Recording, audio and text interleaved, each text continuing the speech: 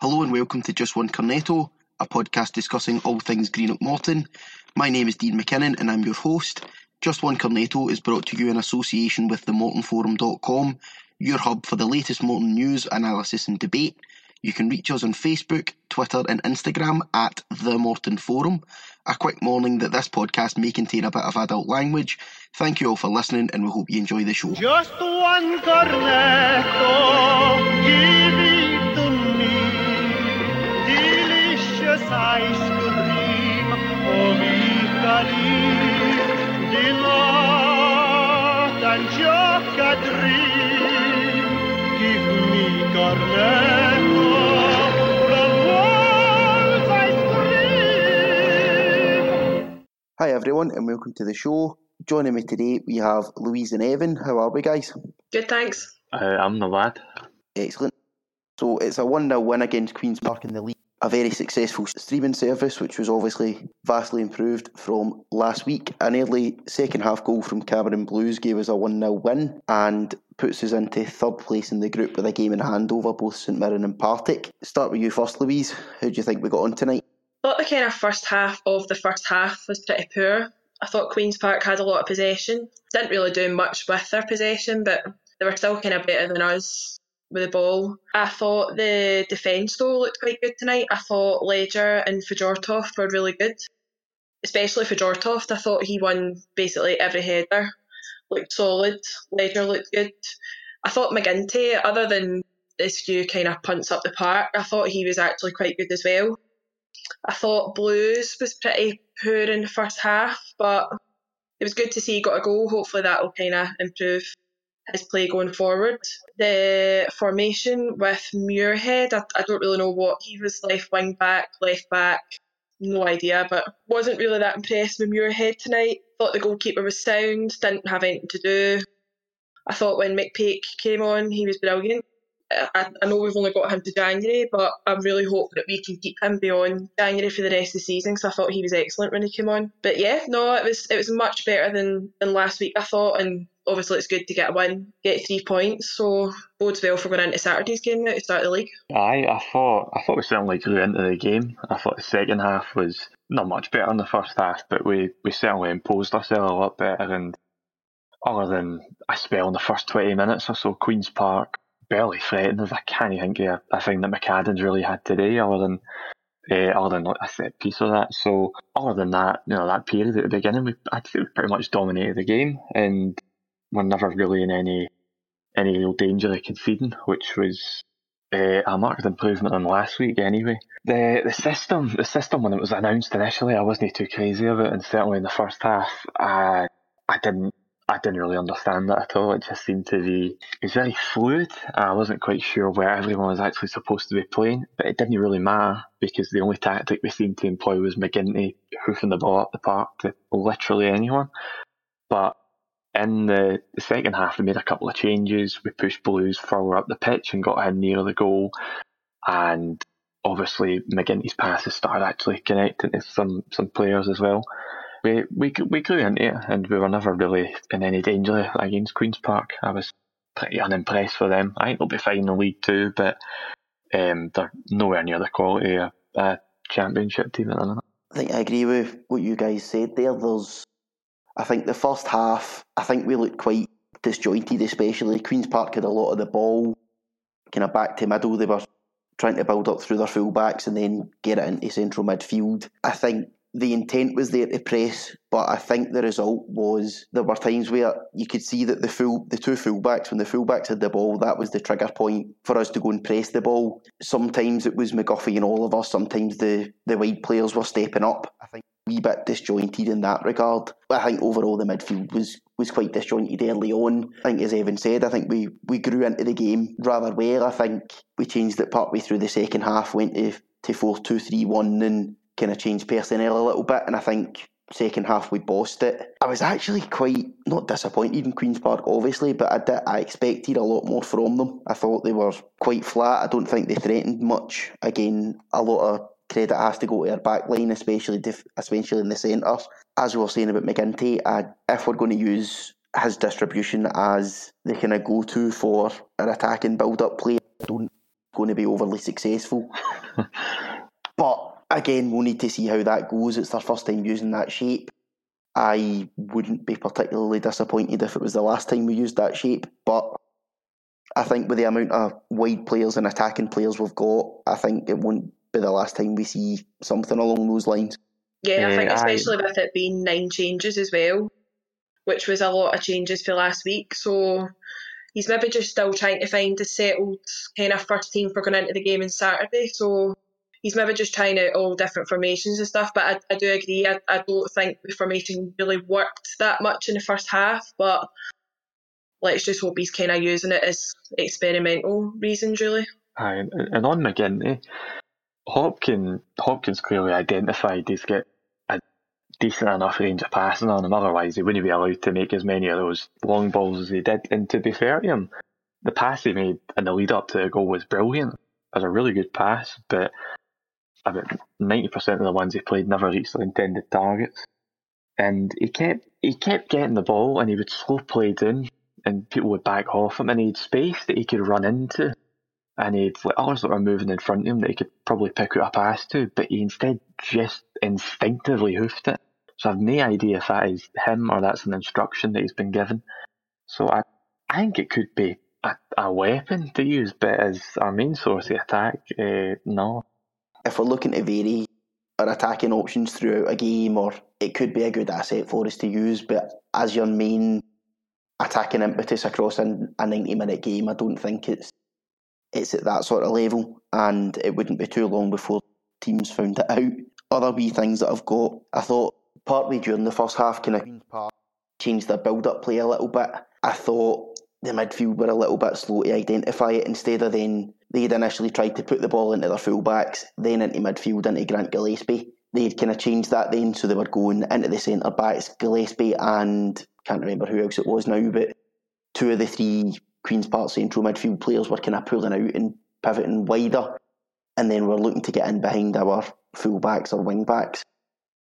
I thought we were a little bit slow to identify that, but the change in shape in the second half nullified that, so I think Hopkins needs to get some credit. I thought the move for the goal was excellent, really well worked. Clever little assist from Oliver.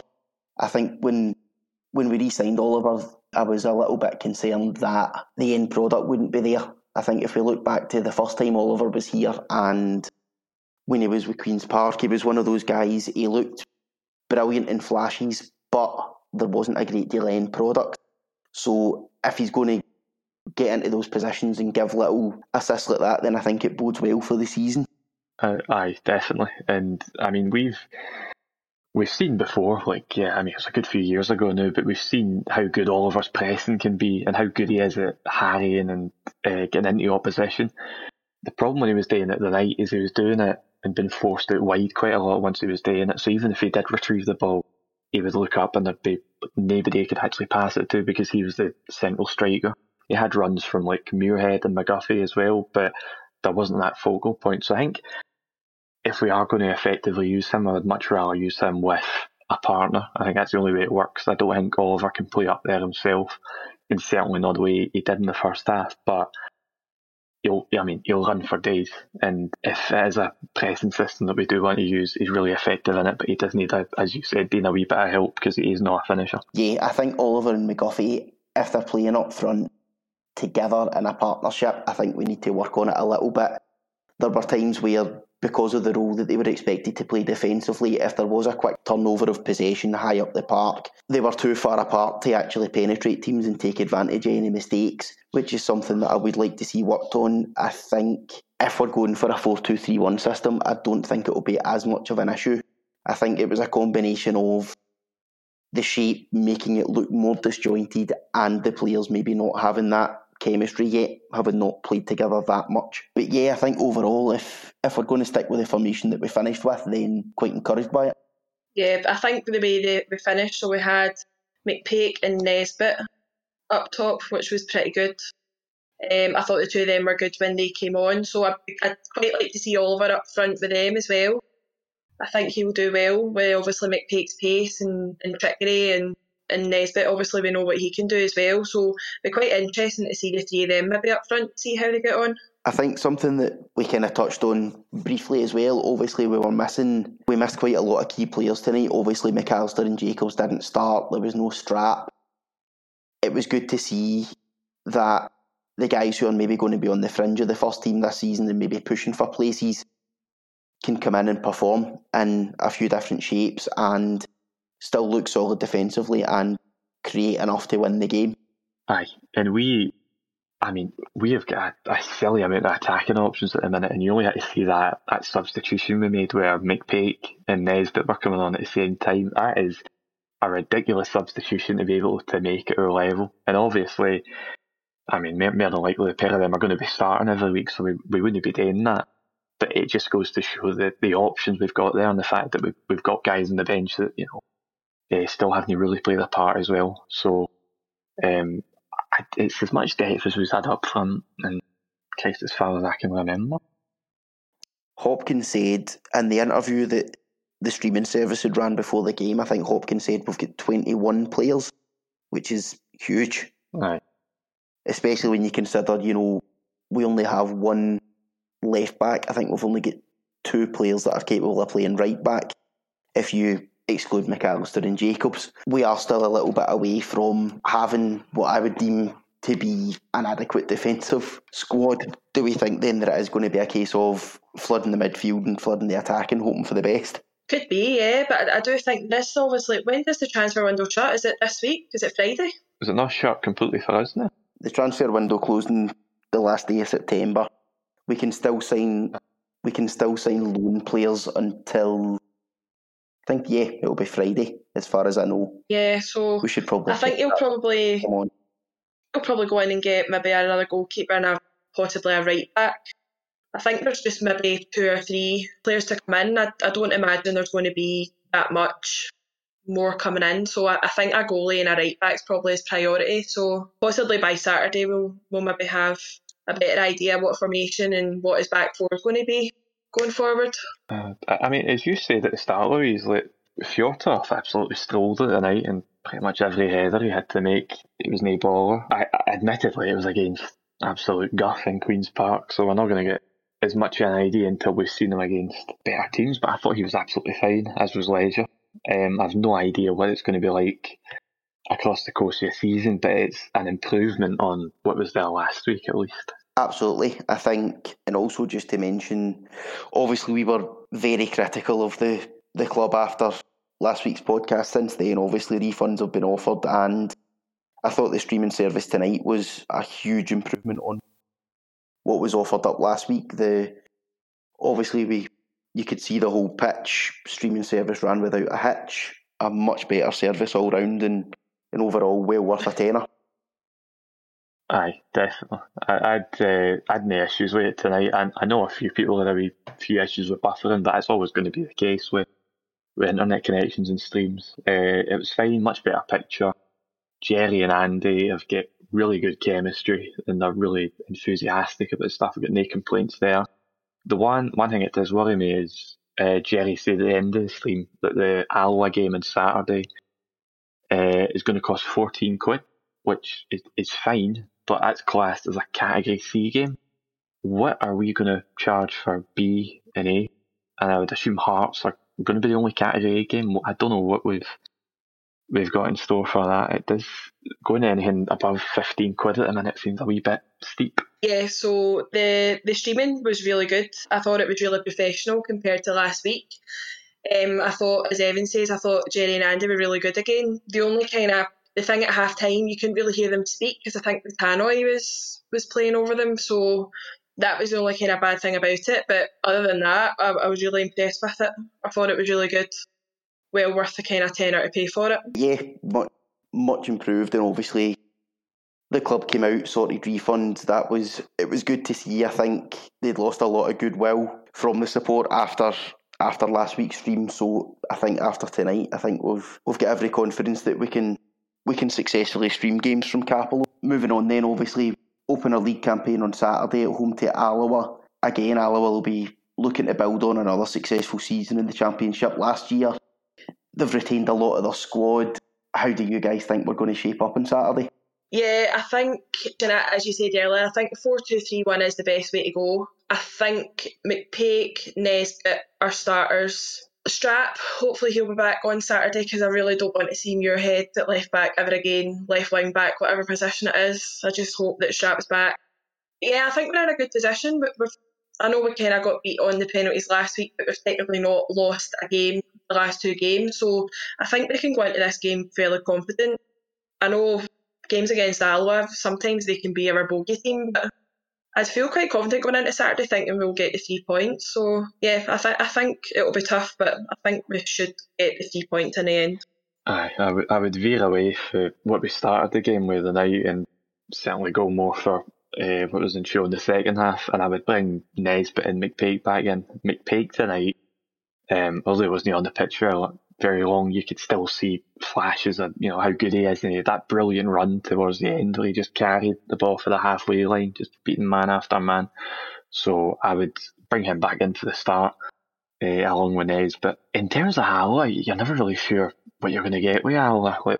Last season we started off, we beat them 4-1 at Capital, didn't we? And then we obviously had that shambolic 4-4 back in February as well. They're quite a peculiar team, but we should have enough to get past them. And obviously, Alloa at home is the kind of games that you really need to be winning if you're going to be alright this season. So I'm confident enough. I think we'll be okay, but we'll see how we go on, I suppose. As we alluded to, are we expecting loan players to come in before the loan window closes? I'd like to think so. I can't imagine we're going to persist with just McAdams as a goalkeeper. You saw tonight when he went down with an injury, and just about every Morton fan shat themselves because God knows who they wouldn't go if he went off. So we need somebody there. I'm going to assume we're not signing the Congolese international, which is deeply upsetting. But if we can bring in just some regen jobber for Motherwell or whatever, then that's fine. It's just somebody that's got to sit on the bench and can use their hands if required. In terms of anywhere else in the pitch, no more attackers, no more midfielders, for the love of God. But we could probably do another centre back, but I'd say it's wishful thinking at this point. I would assume the budget has been stretched as far as it is going to go, and it'll just accommodate a goalkeeper if we manage to get one. A backup goalkeeper and a backup left back, and I'd be quite comfortable with the squad that we've got.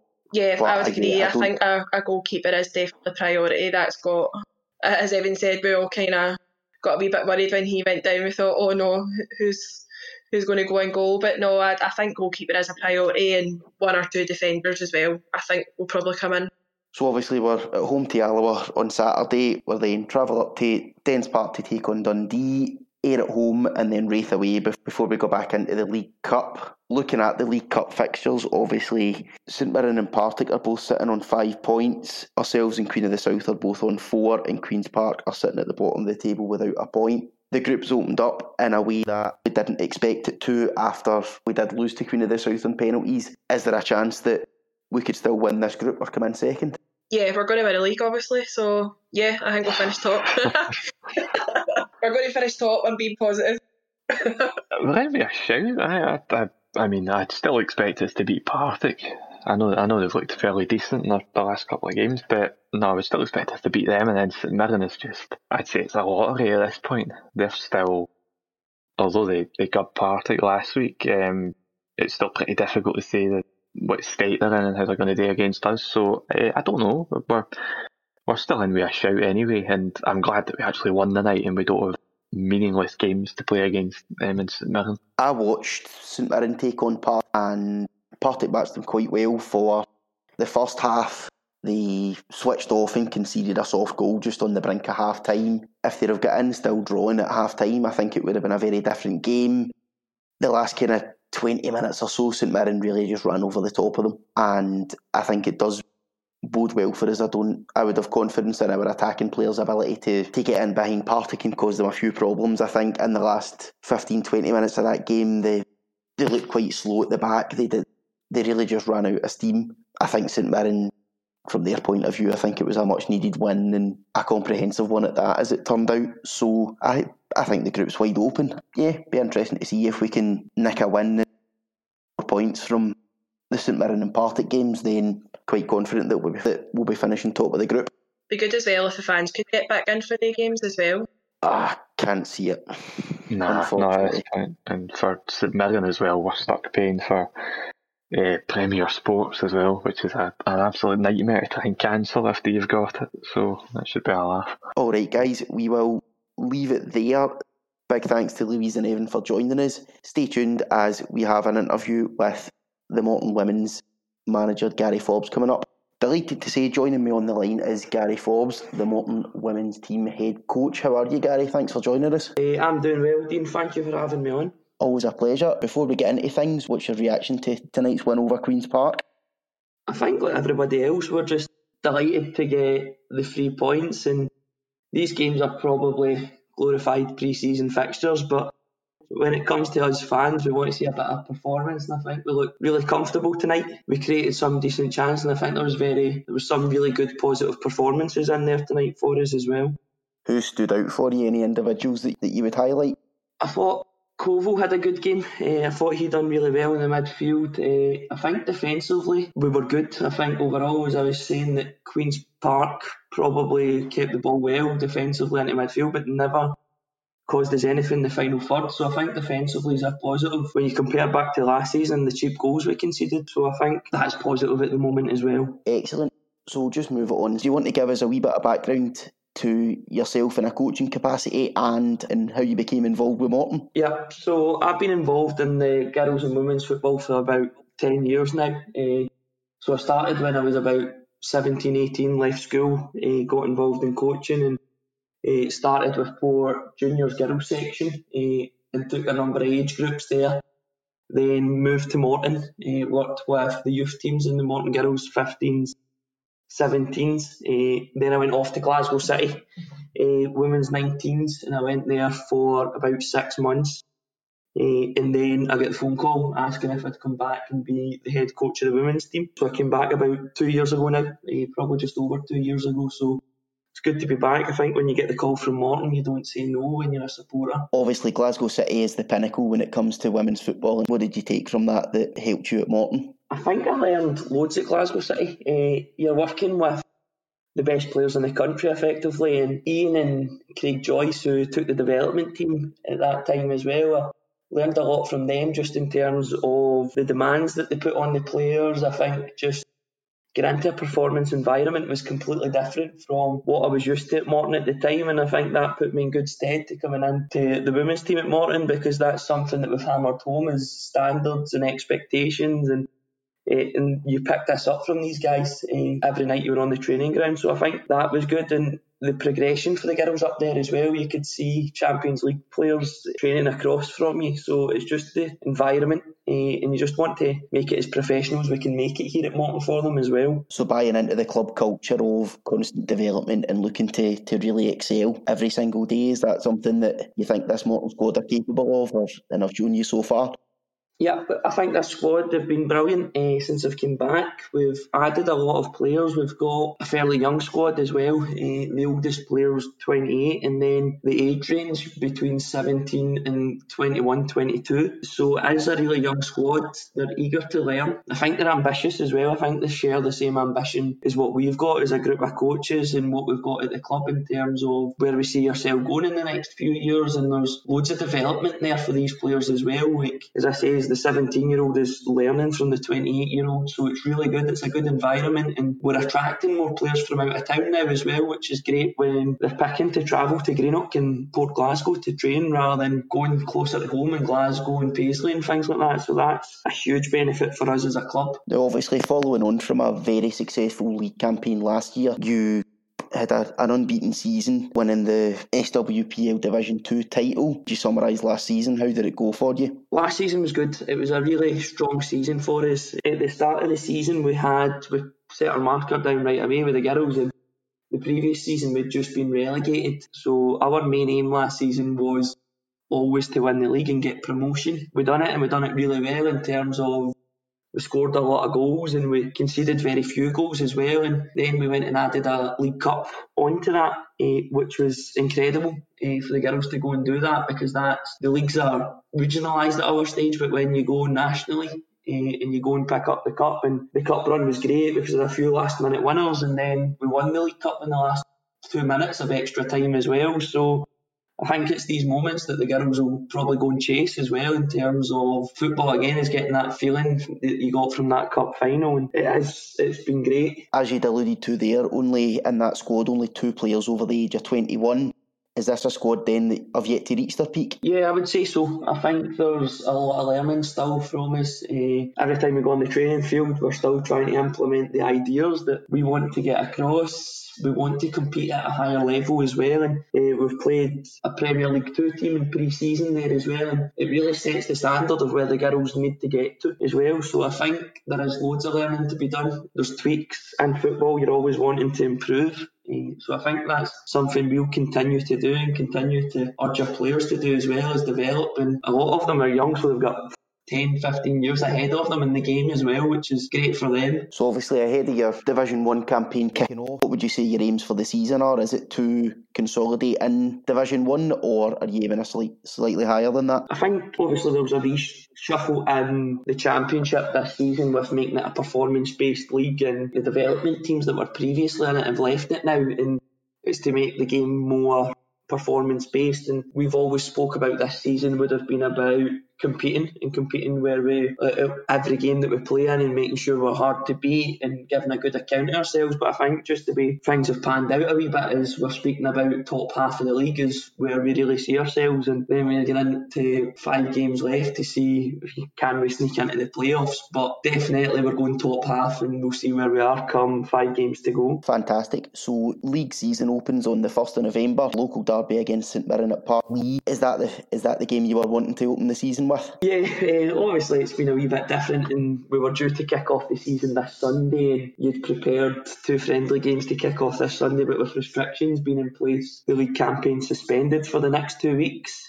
So I think when you're playing St Mirren and adding the local derby spice into it as well, I think it's a great game for the players to kick off with as well, and there's always an added pressure there for players to go and get one over St Mirren as well, and a lot of the girls in the team are Morton supporters as well, so that adds a wee bit as well. And just the way women's football is at the moment, you always know players from the opposition as well, so I think there's a few wee personal battles there as well that the girls will be wanting to get one over their friends. As a coach, how has the pandemic affected your ability to plan training sessions and matches? How has this pre-season differed from pre-seasons before? For us it's been really difficult. I'm sure the same as every team in the same situation as us. We'd kicked our season off and played 3 league games, and then it got stopped, and then we went into lockdown, and credit to the SWF, we were in constant contact with them, we were doing Zoom meetings, and then it came to the best conclusion that we'd start again come August, come November time, which gave us a date to work to. In terms of pre-season, we just kind of got going in terms of being at a level of fitness and match sharpness that we'd have liked to have been at, and then getting suspended again. Match days are a wee bit strange at the moment because it is behind closed doors. You're preparing a team at the side of the park as well, when we're used to having the team on the wall and things like that in the changing room. So that's a wee bit unique, but the players have adapted well. I think they're at the stage now that they just want to play football, and they have been great in terms of that as well. And at the end of the season there as well, our previous sponsor deal ran out as well, so we were able to bring a new sponsor, Specsavers Greenock, on board as well. During a pandemic, there was great support from them as well, so I think more people are buying into what we're doing at Morton as well, which is great. Fantastic. Is becoming an SWPL 1 club the ultimate aim for Morton? I think down the line is something, definitely the group of coaches and the group of players are at the club at the moment, is our aim is to try and get to SWPL 2.